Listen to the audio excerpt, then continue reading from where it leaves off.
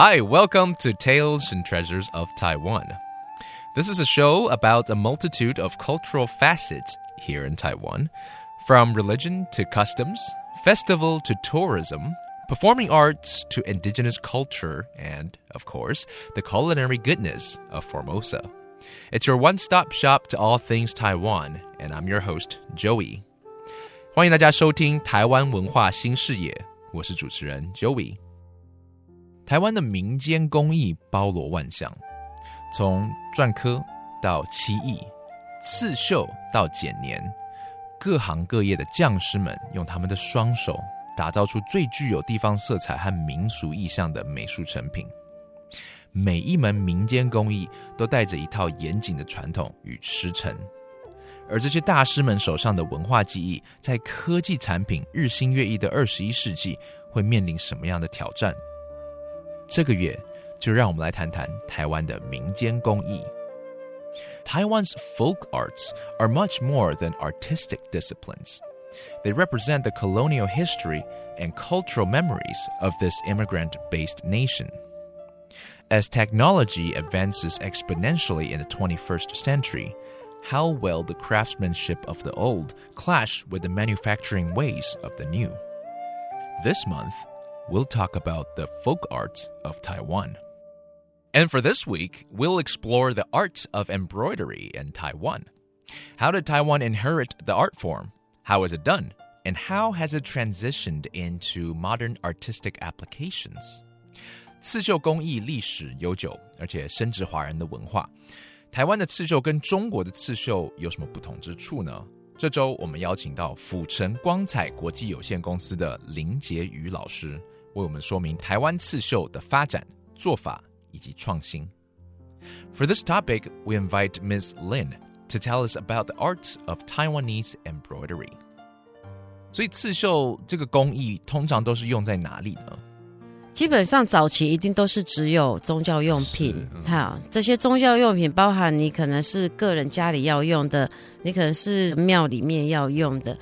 那因为我们有一直在推广，所以当时很多学校的校旗要做保存，他都会来找我们做，包含当时的台南大学，还有现在的光华高中，其实每一个的校旗他们都会用刺绣来去做一个保存。那宗教方面就是比如说神像吗？神像啊，八仙彩啊，很多人大概不晓得八仙彩是什么的。八仙彩就是在结婚的时候，你常会看到那一块红布上面印了很多神像。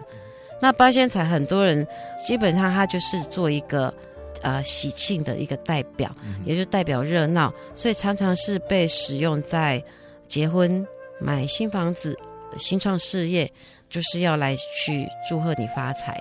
所以听起来刺绣这个工艺在现在在台湾一直繁衍到现在，其实很多是因为民俗的需求，对不对？是。那刺绣的未来呢，有没有可能会跳脱民俗，能够有其他的产业的发展呢？有，这个在早先11-12年前呢，我们就开始尝试把刺绣的元素抽取出来。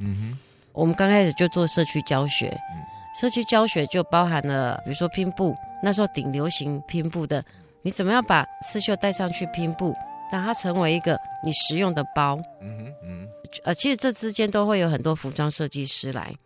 那我们大概在4年前，我跟其中一位设计师，他就很大胆运用，所以在纽约时尚周里面走了2次秀，都是运用我们叫做台湾立体高绣，然后结合了潮流，真的是潮服。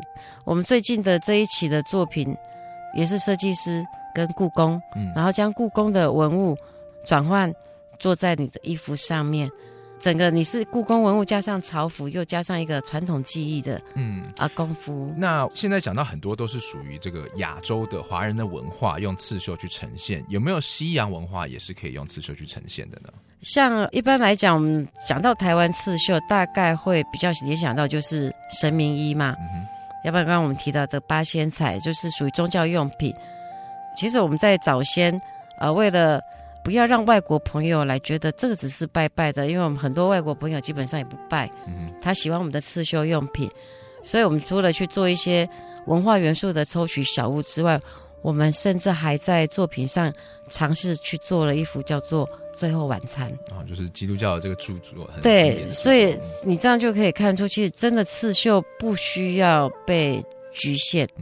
嘿 OK， 所以希望以后还可以看到什么10岁对对对 Michelangelo 啊，什么 Da Vinci 啊的这些作品可以用刺绣来呈现对对对，所以他很多外国人地区会问我说，这是使用在哪里？我说这是使用在庙里面，他们就完全没兴趣了，他只觉得哇 beautiful beautiful。那我觉得对外陈述上面，我们会尽量以艺术观点去着点。我记得我大概在8年前，曾经有一个真的是外国人来买一件叫做桌裙。桌裙在台湾使用是在拜拜的时候是放在他们拜拜的桌子前面那一块布叫桌裙。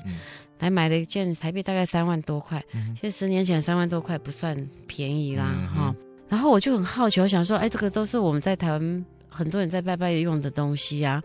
所以他后来跟我讲说，他就回去就当壁饰啊，就像波斯地毯那样子吊挂。我觉得超棒的。那时候给我很大的一个打击，我觉得原来我们的刺绣也可以被放在墙壁上当波斯地毯的一个观点。对，因为台湾把很狭隘的把它定义是只有在宗教，但其实在可以做其他不同方式的点缀。确实，对啊，像我自己的学长住英国，他回来说，我要买神明这边递的那个冠。我说你买那个干嘛？这边都是那个拜拜用的。他说我拿回去做装饰用的啊。我就觉得超美的，真的超美的。In the beginning, embroidery was only used for religious purposes, whether that was in the home or in the temples.One type of embroidery that people are most familiar with is 八仙彩, the scroll of 8 immortals, which is used to bring luck when starting something big. For example, when getting married, starting a new business, or buying a new house. But nowadays, there is a movement away from these folk purposes to embroidery in more everyday circumstances.Ms. Lin says she has started working with designers to make designs that can be put on clothes.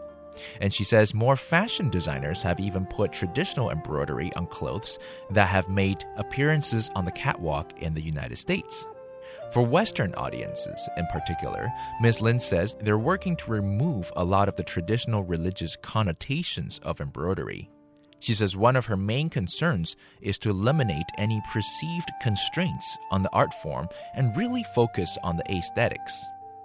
And now, Ms. Lin says, traditional embroidery has even been used to recreate some Western art, like the Last Supper, for example. That's it for our conversation this week about Taiwanese embroidery. Next week, we'll talk about Taiwan's mosaic tile sculpting.This is another Tales and Treasures of Taiwan. I'm Joey. Have a good night.